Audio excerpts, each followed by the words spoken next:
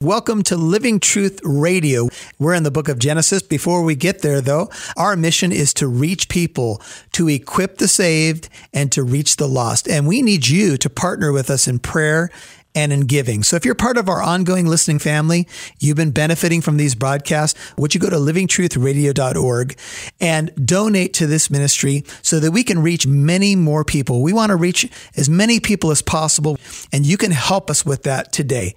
livingtruthradio.org. Click on the donate button. So today in the book of Genesis, we're going to look at a really controversial chapter. It's filled with a lot of messy stuff. Judah making bad decisions, his sons making bad decisions.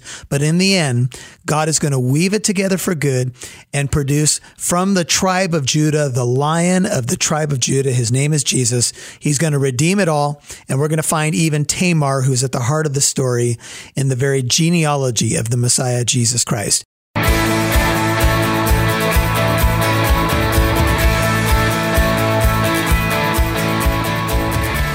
Welcome to Living Truth Radio, a ministry of Living Truth Christian Fellowship with Pastor Michael Lands. It's our goal to build up believers and to reach out with God's truth to all people. And now, here's Pastor Michael. Genesis 38, verse 15. So here comes father-in-law walking through this gate where temple prostitutes may have gathered at this time. And he sees her, and her face is covered. She's got on the garb of a prostitute. This almost sounds like a bad episode of Cops. And he turned aside to her by the road, and he said to her, "Here now, let me come into you." This is just another way of, let's have sex. For he did not know that she was his daughter-in-law, and she said, "Well, what will you give me that you may come into me?" So Judah takes the bait. His sexual appetite will not tolerate postponement. I'm quoting another writer. Though he had been content to let Tamar languish as a childless widow indefinitely. Just think of the irony here. He was willing to leave her to suffer, and he didn't seem to care about the time. But the moment he saw a prostitute after his wife was dead, he had to get sexually gratified himself. See something wrong there? You know, the Bible tells us that we should be not just looking out for our own personal interest, but for the interest of others. If Judah had been walking in love, he would have done something, at least been honest with the girl and said, "Look, I don't want to give my last son to you. I'm sorry. Maybe we got to work something else out." But look, he just left her there to suffer, and he went on. And the first woman that he sees that he thinks he can be sexually gratified, all of a sudden, now he's willing to do that. He said, "Therefore, I will send you." She says, "Well, what are you going to give me?" And he said, "I will send you a kid from the flock." This is a goat. She said, "Moreover, will you give me a pledge until you send it?" Okay, you say you're going to do this, and you're going to give me this goat. Well, what kind of guarantees do I have? So this is sex in exchange for a goat. Simply put, if you're a note taker, you probably never thought you would write a note like that in church, but there it is. But there was no goat there except for Judah. He was the goat. She says, "I'll sleep with you," but she asked for this pledge, and we'll see what that's going to be. But I think here Judah has become the goat. In fact, this whole story gets my goat. I just thought I'd throw that in for you. Anybody know where that saying came from? This story gets my goat. Comes from Genesis 38. No, I'm just kidding. I have no idea if it does. It's possible, but I don't know that. So she says, "Well, what pledge will you give to me?" What pledge? He said, "Which pledge shall I give you?" He's talking, and she said, "Your seal." If you have a New King James ESV, it's your signet and your cord and your staff that is in your hand. So he gave them to her, and he went into her, he slept with her, and she conceived by him. So the child conceived for was not a grandchild of Judah. This is kind of weird. Tamar was set to become the progenitress of the line of Judah, a principal matriarch in Israel, bearing the son of Judah herself. It's a bit strange. This is kind of a weird thing. There's a father-in-law involved here, and it's quite a mess. Giving these items to her, notice he would give his seal or his signet and his cord. is an ancient way of giving your license and social security number to somebody. It declared your identity. His signet was not a ring, but a seal. It might have been cylindrical, that he wore around his neck. The staff was often carved with an equally distinctive marking. So he gave some of his most personal items to her. He would take this signet off from around his neck. And if you've heard of the idea of the seal, you know that in the ancient world, what they would do is they would take hot wax, and you've heard of the idea of the signet ring, and they would impress the hot wax with a marking. And that hot wax would bear what we might call the signature of an individual. The tomb of Jesus was sealed by the Roman Emperor Pontius Pilate. And you had to have authority to break the seal, as I started in Revelation 5. That's the idea. The seal speaks of two things primarily. It speaks of ownership and protection. It speaks of identity as well. Now, there's an interesting verse. I want to take you to this because this is a question that comes up. Go all the way to Ephesians chapter 1. Ephesians 1. So people have questions about salvation all the time. They call the Bible Answer Show and they say, can you lose your salvation? What happens here? How does this work? Well, let's take a look, thinking about this idea of a seal. Pick up the account. This is Ephesians 1, verse 13. Ephesians 1:13. It says, in him you also, Ephesians 1:13, after listening to the message of truth, the gospel of your salvation, Ephesians 1:13, having also believed. So notice the progression. You listen to the message of truth, the gospel, you believe, then you are, notice, sealed in him with the Holy Spirit of promise. Now, for the Christian, God's seal, his impression, his mark of ownership on you, speaking of identity, ownership, and protection, is the Holy Spirit.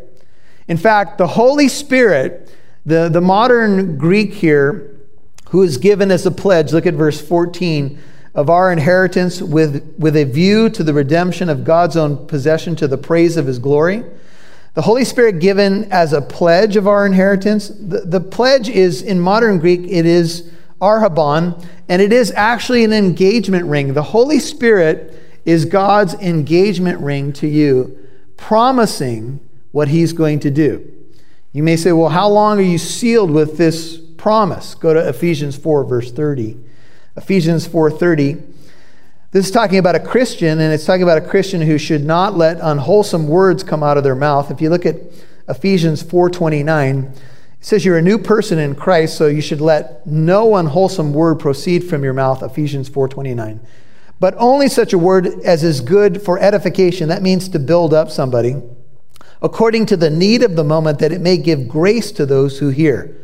And do not grieve the Holy Spirit of God. You can grieve the Holy Spirit, by whom you were what? Sealed for what? The day of redemption. Now, the day of redemption speaks of the final day when we experience the redemption of our bodies. That's Romans chapter 8. When the Lord comes, our bodies will get redeemed. We'll get a new resurrection body, never to be diseased, die again, etc. Praise God.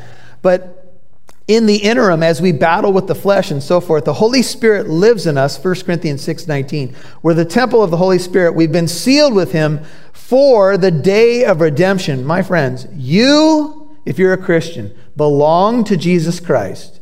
The Holy Spirit lives in you. And he's not going to leave you or forsake you, but you can grieve him. You can quench him. And the Lord will discipline his children. So if you're messing up, what's some of the things that you feel as a Christian when you mess up? Go back to Genesis 38. How about this? Ever feel conviction when you mess up? Where does that come from? When I was a non-Christian, I could sin up a storm one day, wake up the next, and say, hair of the dog, baby! And do it again with very little problem for my conscience. But I became a Christian, and I discovered a new truth. You could say a new presence in my life. It was a sense of conviction, and I didn't enjoy sin anymore. Well, the moments were still kind of fun, but then I would have this deep sense of, that's not you anymore. And I would go, ouch. ouch, what is this thing? They didn't tell me this when I walked down the aisle at the Christian church. Some of the truths we hold back for later spiritual maturity and development. We have it in the small print. You may not have read it before, but we do put it in the contract. You're sealed with God's seal. You belong to him. Now, Judah is up to no good, though. And so here he is, and he gives his most personal items to his daughter-in-law. He doesn't know that it's her, but he's with her, and she's got the stuff, and the deed is done. And then, 38:19, back in Genesis, she arose, departed, removed her veil, put on her widow's garments, 38:20. And when Judah sent the kid or the young goat by his friend the Adulamite, so he sent his buddy to go and complete the transaction, to receive the pledge from the woman's hand, he did not find her.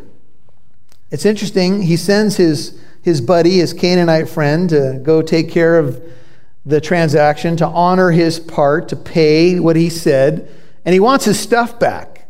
Kind of like if someone was holding your license and credit cards or something like that, I'm sure there was a sense of urgency. Like, please go get this stuff. You're a local around there. Take care of this for me, right?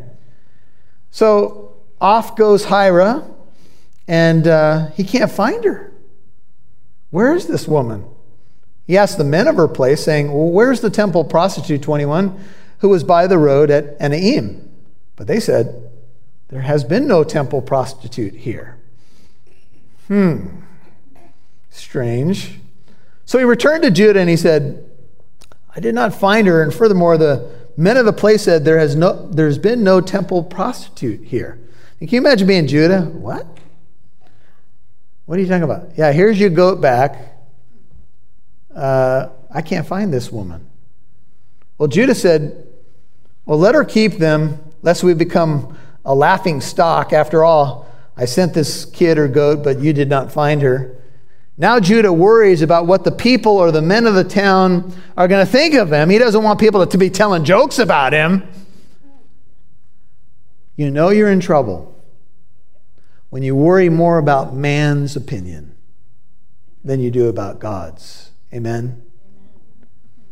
If you've been there lately, if you've been thinking, oh, so-and-so is going to laugh at me if I say I'm a Christian, can I give you two words that may help guide the rest of your Christian experience?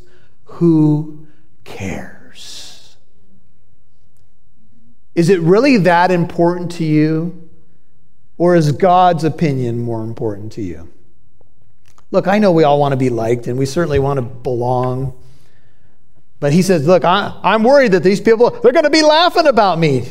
Proverbs 29:25 says, the fear of man brings a snare, but he who trusts in the Lord will be exalted. Proverbs 29:25.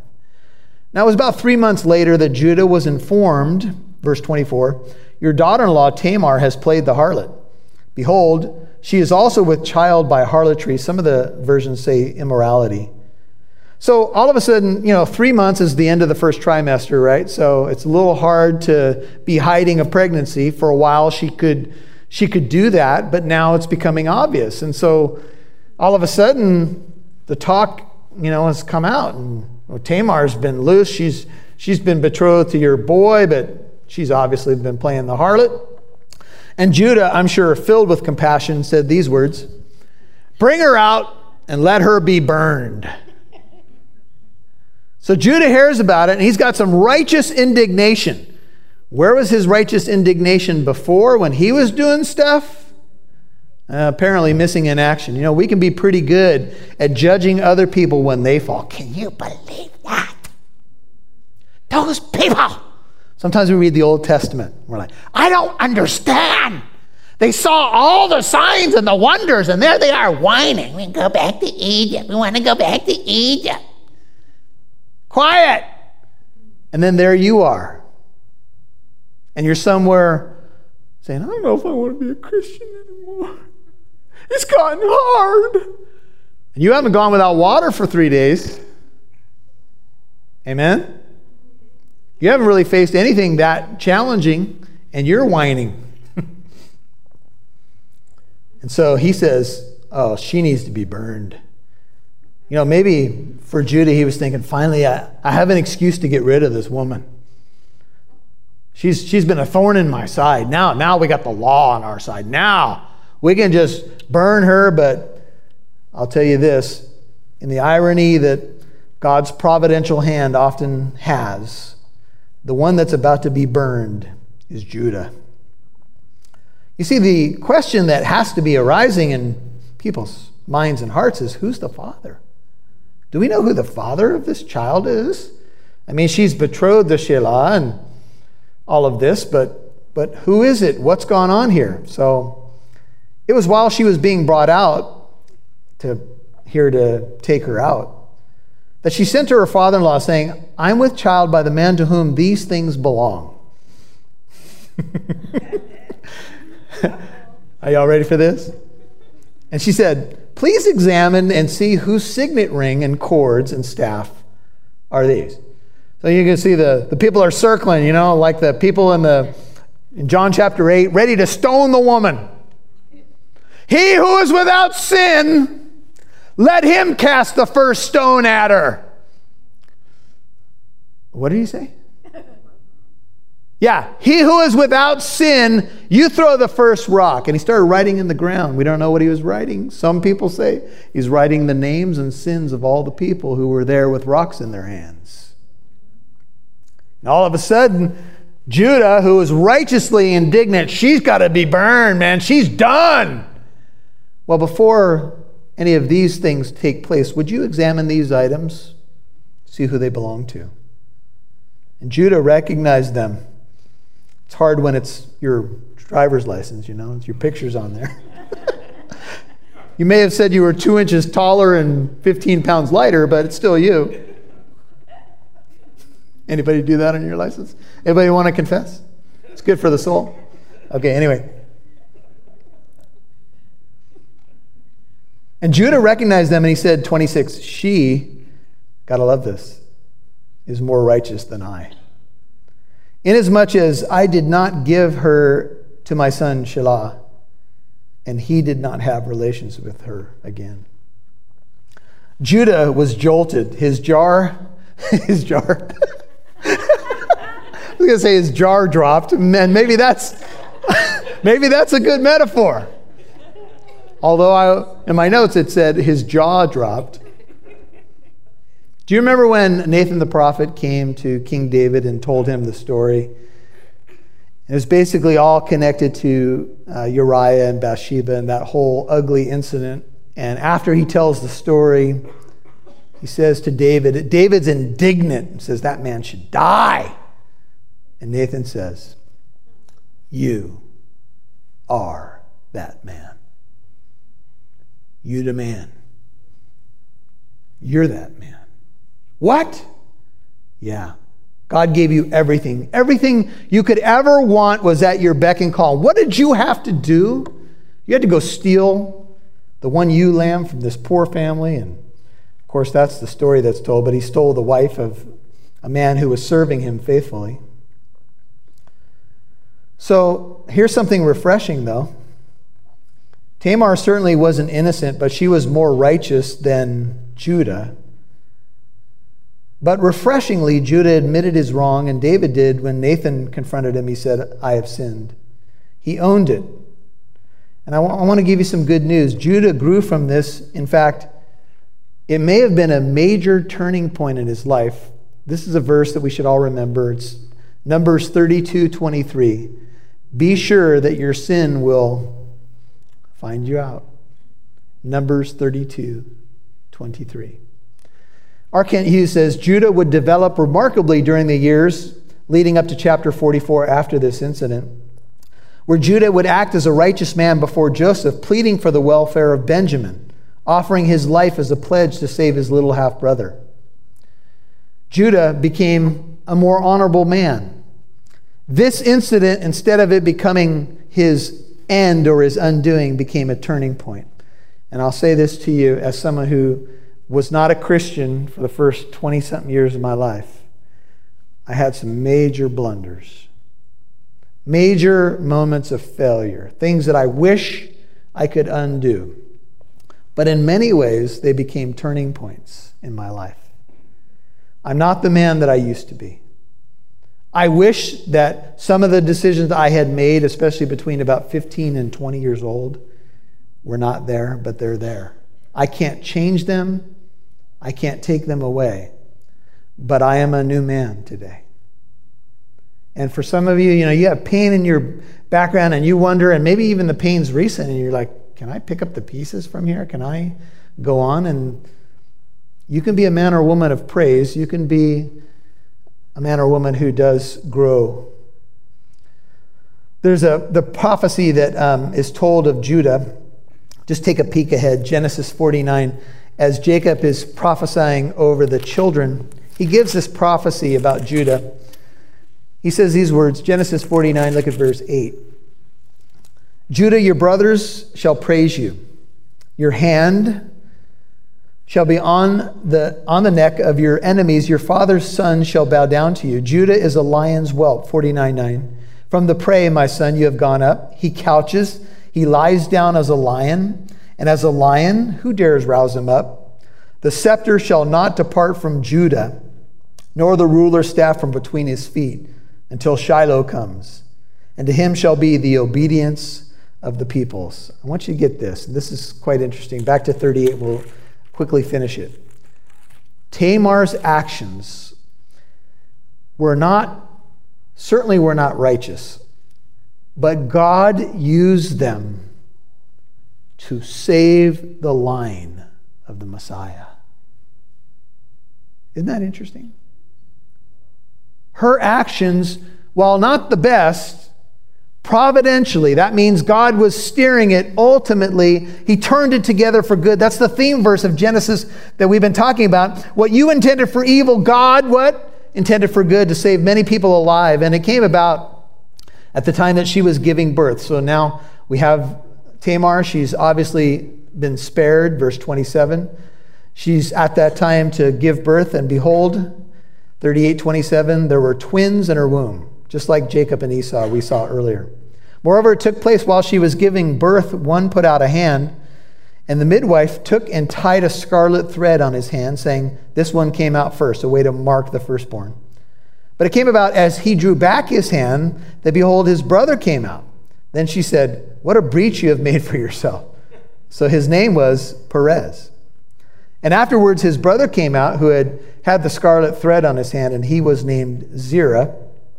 Once again, we're going to see in the Bible that the younger will gain ascendancy over the older. And I want to just close with Matthew 1. So turn there, the first book of the New Testament, Matthew chapter 1.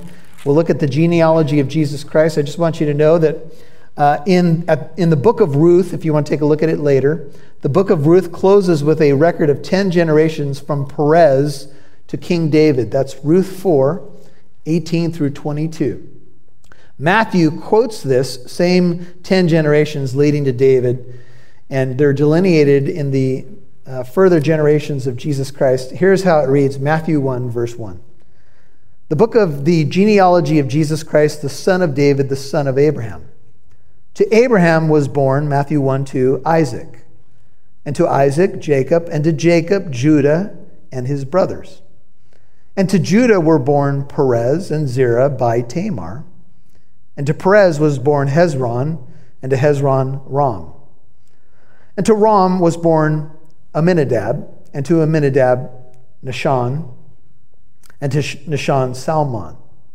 And to Salmon was born Boaz by who?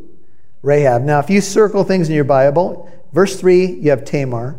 Verse 5, Rahab. And to Boaz was born Obed by who?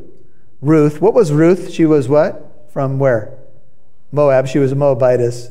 And to Obed, Jesse. And to Jesse was born David the king. And to David was born Solomon by her who had been the wife of Uriah. Who was that? That's Bathsheba. And she was a Hittite.